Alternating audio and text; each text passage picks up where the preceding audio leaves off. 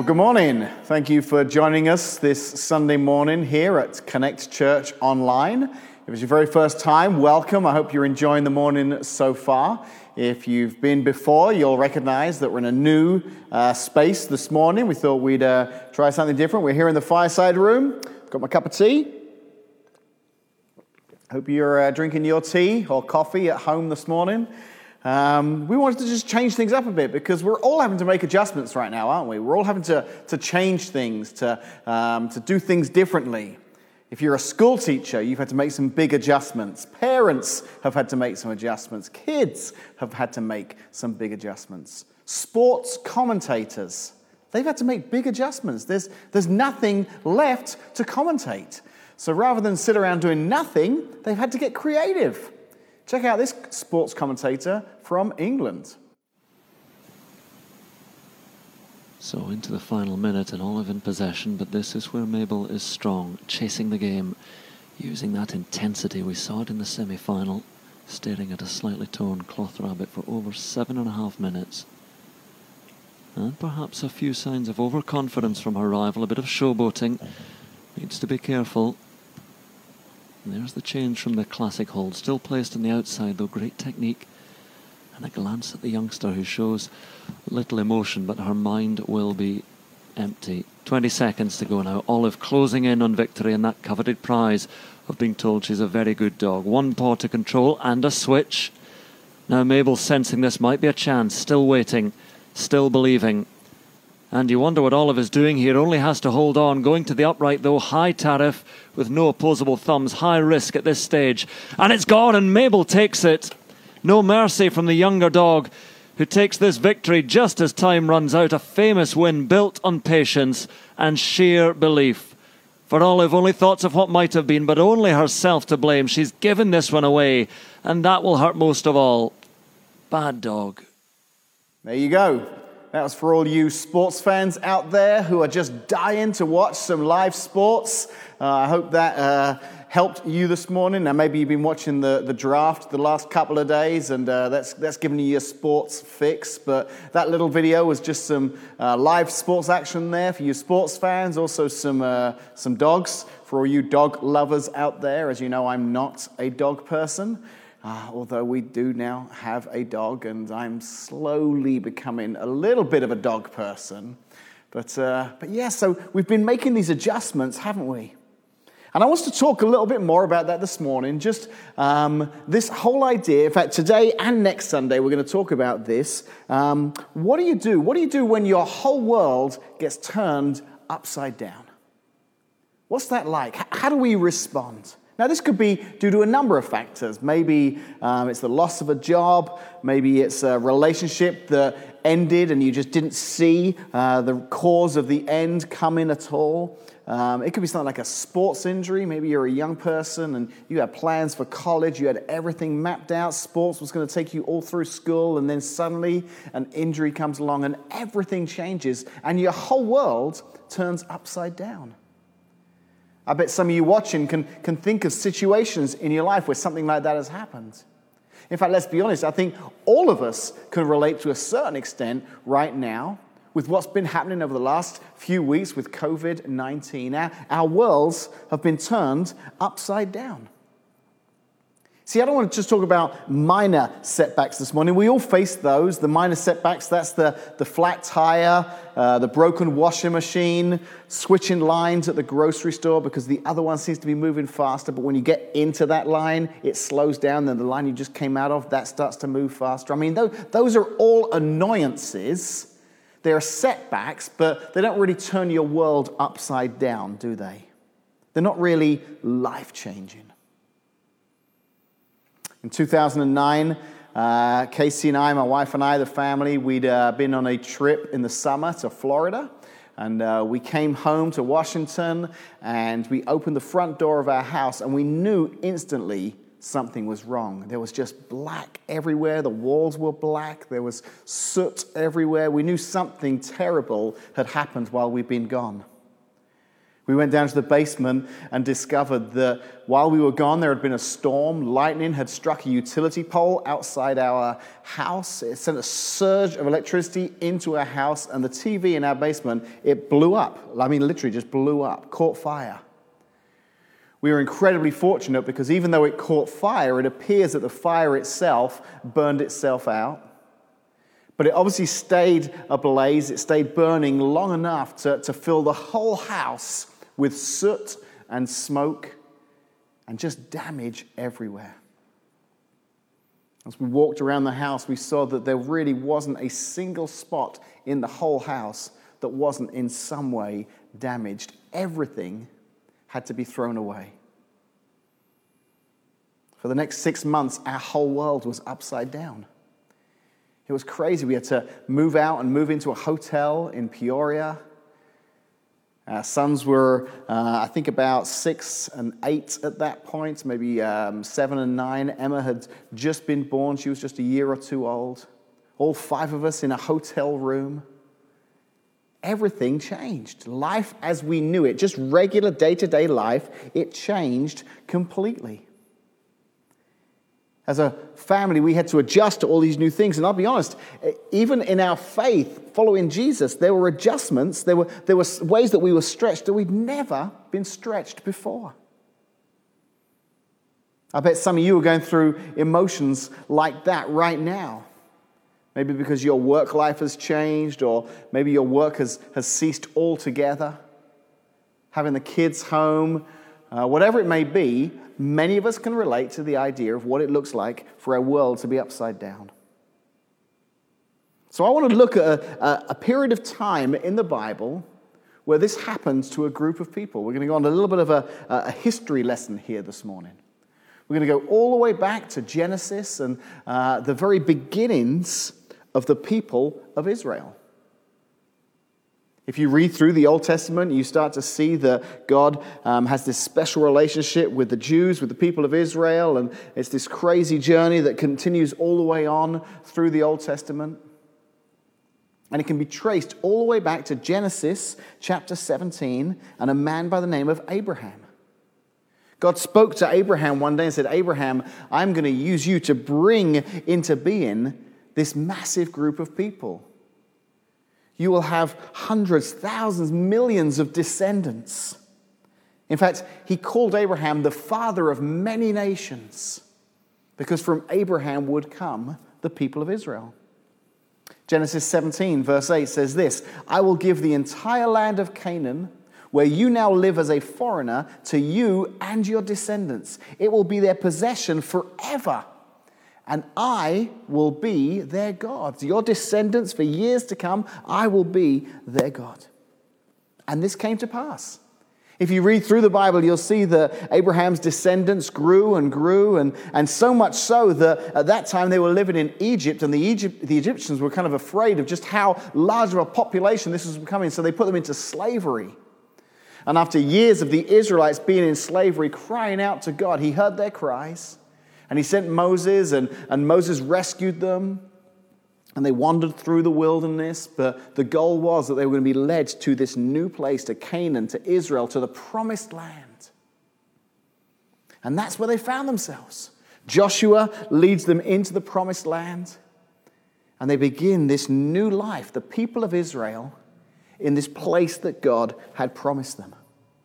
Over time, they became more and more established. When they were going through the wilderness, they had this massive tent that they carried with them, and it was what they used. Every time they came to a stop, they would set up the tent, and this is where they would gather to worship God. And after all their wanderings, once they'd finally found their way home, under the leadership of a king by the name of Solomon, they got rid of the tent and they built a temple. A massive church building that became the center of their community, the center of their country. And now there was a place where all of the Jewish people could come and they could worship God. So imagine what that must have been like thousands of years ago. All these people gathered together, this incredible temple in the middle of Israel, their entire identity, their people, their homes, their businesses, even their religion was all together in this one place. Everything was tied together in this place that they called home. And then their world was turned upside down. Around 600 BC, so 600 years before Jesus himself was born, Israel was attacked. Israel was attacked by a neighboring nation called the Babylonians. And over the course of several years, these Babylonian people, under the leadership of a king by the name of Nebuchadnezzar, he came in and he conquered their place, he destroyed their city, and he captured their people. You can read about this in 2 Kings chapter 24. It says in verses 13 through 14, Nebuchadnezzar carried away all the treasures from the Lord's temple and the royal palace. He stripped away all the gold objects that King Solomon of Israel had placed in the temple. King Nebuchadnezzar took all of Jerusalem captive, including all of the commanders and the best of the soldiers, craftsmen, artisans, 10,000 in all. Only the poorest were left in the land. Nebuchadnezzar began this campaign against Israel, taking everything, leaving the buildings, leaving some people, but taking all the best of the best out of Israel and back to Babylon. Over the course of the next few months and years, it got even worse. The people left behind were trying to hold on to their culture, trying to hold on to their identity, their existence with what was left. But there was another stage to the Babylonian attack. Listen to what it says in 2 Kings chapter 25, verses 9 through 10. He then burned down the temple of the Lord, the royal palace, and all the houses of Jerusalem. He destroyed all the important buildings in the city. Then he supervised the entire Babylonian army as they tore down the walls of Jerusalem on every side.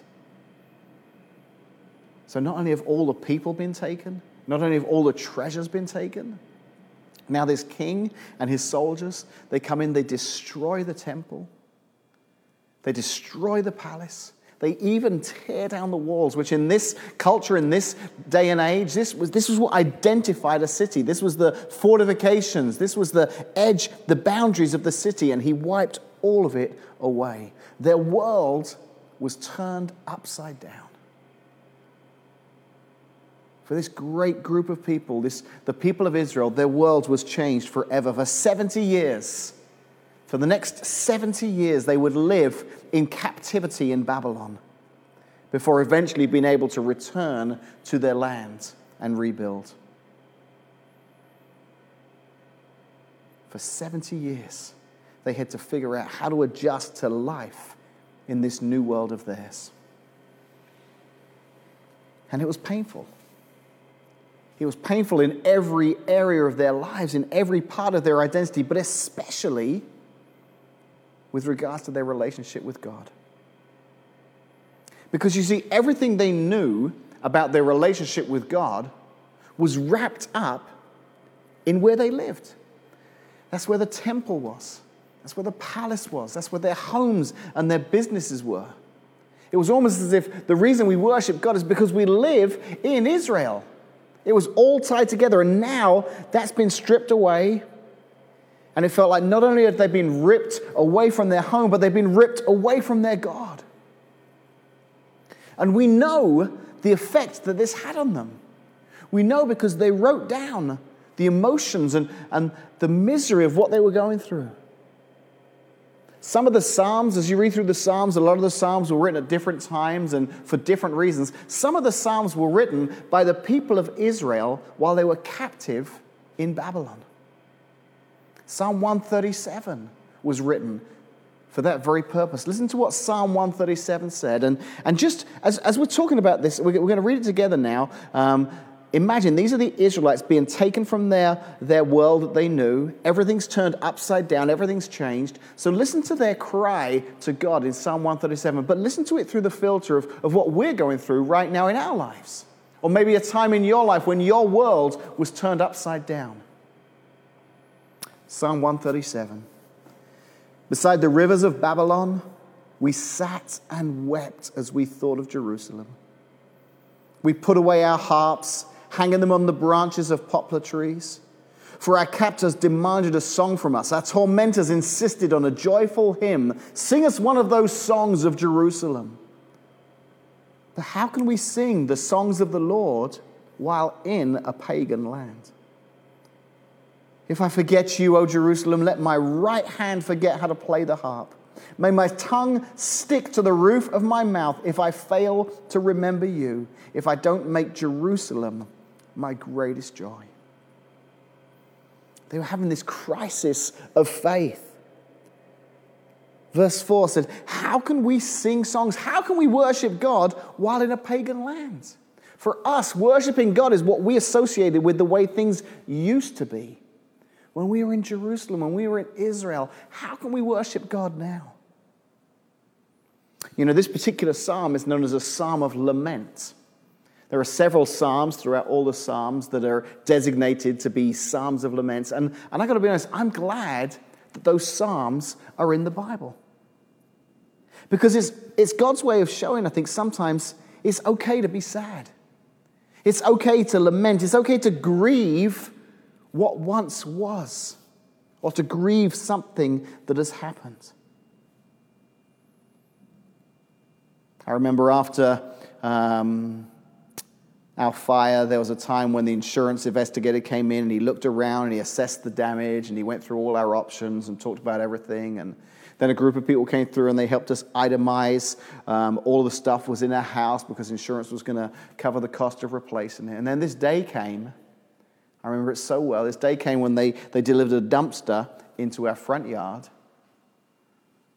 And the workers came and they just started to take our stuff, carry it outside, and just throw it into the dumpster. Everything we owned was all damaged by the fire. Furniture, clothes, toys, years of memories being tossed away. And even though insurance was going to cover the cost, this had value to us. I remember Casey stood with me on the driveway. She was just crying, seeing all of this stuff being thrown away.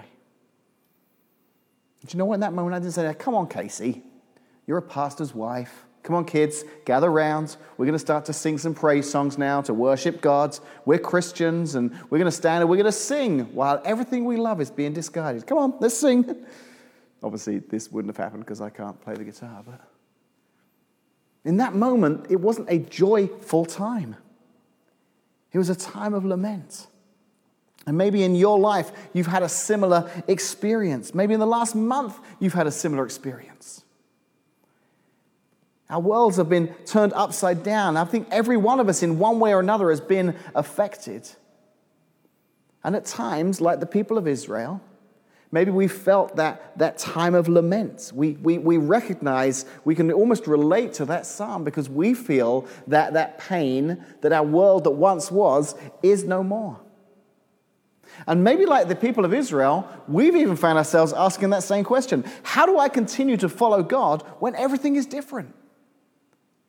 This has affected my family. This has affected my job. This has affected so many parts of my life. But when it comes to my relationship with God, it's changed things. For many of us, a big part of our relationship with God was coming here on a Sunday morning, seeing friends and neighbors and people from our community, worshiping God together, singing, dropping our kids off to hear great messages and great stories about how much Jesus loves them. Spending time with people in the lobby afterwards, catching up over the week. I know for many of you, that was like a great start to the week. It just kind of reset everything and really put you in the place you wanted to be as you went into your next week. For others, it's missing that connecting. Whether it's here on a Sunday morning with a team that you might have served with or a group that you gathered with every week or two in our connect groups. And because of this lockdown right now, you're not getting to connect like that. And we find ourselves asking, how do we do church while we're in lockdown? I found myself asking that over the last 4 or 5 weeks as the pastor here. You know, next Sunday, as we continue to look at the idea of how our worlds have been turned upside down, we're actually going to discover that for the people of Israel, in the midst of this lament, in the midst of this crying out to God, they're going to discover that God showed up in a huge way. You're going to hear an amazing story next Sunday of how God showed up and showed how even when they weren't at their regular place, even when they weren't in their home, God was still with them and still showed up in ways that they'd never seen him show up before. But today I want to leave you with a challenge. If you're a follower of Jesus this morning, I want you to answer these two questions for me. Just think about these questions. And maybe these are questions that you need to think about every day this week. You need to be asking yourself again and again these two questions. They're this. Number one, what does it mean to be a follower of Jesus? What does it really mean to be a follower of Jesus? And then the second question, and that's to you personally. To you personally, what does it look like in your life? What does it mean to be a follower of Jesus? The second question, what does following Jesus look like in my upside down world?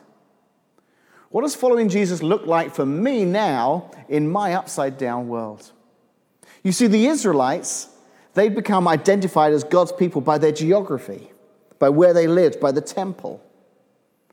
And the truth is, if the only thing that defined for us that we were Christ followers was that we attended a church service on a Sunday morning, and that's gone, now would be a really good time to reevaluate what it really means to be a follower of Jesus. Because you might discover, as you ask yourself those questions, as things have changed, that actually God's wanting to use this time to teach you something about your relationship with him.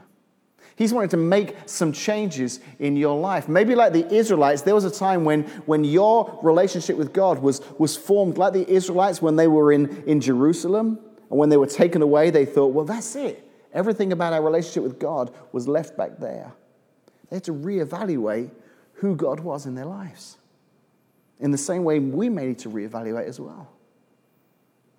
And we may discover as well that during this time, in this upside down world, that God wants to teach us some new things about him and about us and about our relationship with him. Wouldn't it be awesome if in months, years to come, we look back and say, man, that changed my relationship with God. That period of time that at first I saw as maybe a negative thing or a lamenting kind of thing, I actually can see now how that was something that God was using to change my perspective of him. I heard a psychologist talking this week at an online seminar I was watching, and she was talking about the whole COVID-19 crisis, and she deals a lot with adults, but she also deals a lot with kids, and she said that she specializes in this. She speaks to a lot of people about anxiety. That's one of the areas she really likes to talk to people about a lot. And she said she noticed this, especially with kids, more than adults, with kids. She said when this first started to come to light back in February, early March time, she said she noticed the anxiety levels with kids shot up. That all the talk of this coming virus and all the talk that was going on, she said kids who either didn't have anxiety were now starting to show anxiety. Kids who already had anxiety were having much greater levels of anxiety. And she said what she came to realize, because this was before the schools closed down, that a lot of this was because kids were at school with their friends. There was a lot of misinformation at the time. No one was really sure what was going on. Kids were talking to each other, sharing what they thought. And all of that was pushing the anxiety levels higher. She said, then I noticed something really incredible happened. That when the schools closed down and all these kids were forced to stay at home, I noticed that as I'm talking to these kids, like to remarkable levels, anxiety levels dropped. Like as fast as they'd gone up, that's how fast they went back down. She said, I started talking to kids and they were telling me things like, I love getting to spend this extra time with my parents. I love that we get to eat together more often now. I love that we get to play games together. I love being able to get outside and spend time with my family. Some of them even said, I love just being able to be alone in my room. It actually dropped the levels of anxiety. It took a lockdown to reveal this, but I'm hoping that some of these positive changes that these kids and these families are seeing, I hope that when things go back to normal, that some things will change. That they'll recognize, wow, it took me going there to see those changes. I want those changes to continue on. What are you learning about Jesus right now? What's he teaching you in this upside down world that you find yourself in? When I was thinking back to that fire, that chapter of our lives in 2009, it was crazy, because even though the insurance paid for everything and eventually we moved back into our house and everything worked out just fine, throughout that experience, several times, many times, people came and were incredibly generous. They bought us gift cards, they gave us checks, they bought toys for our kids.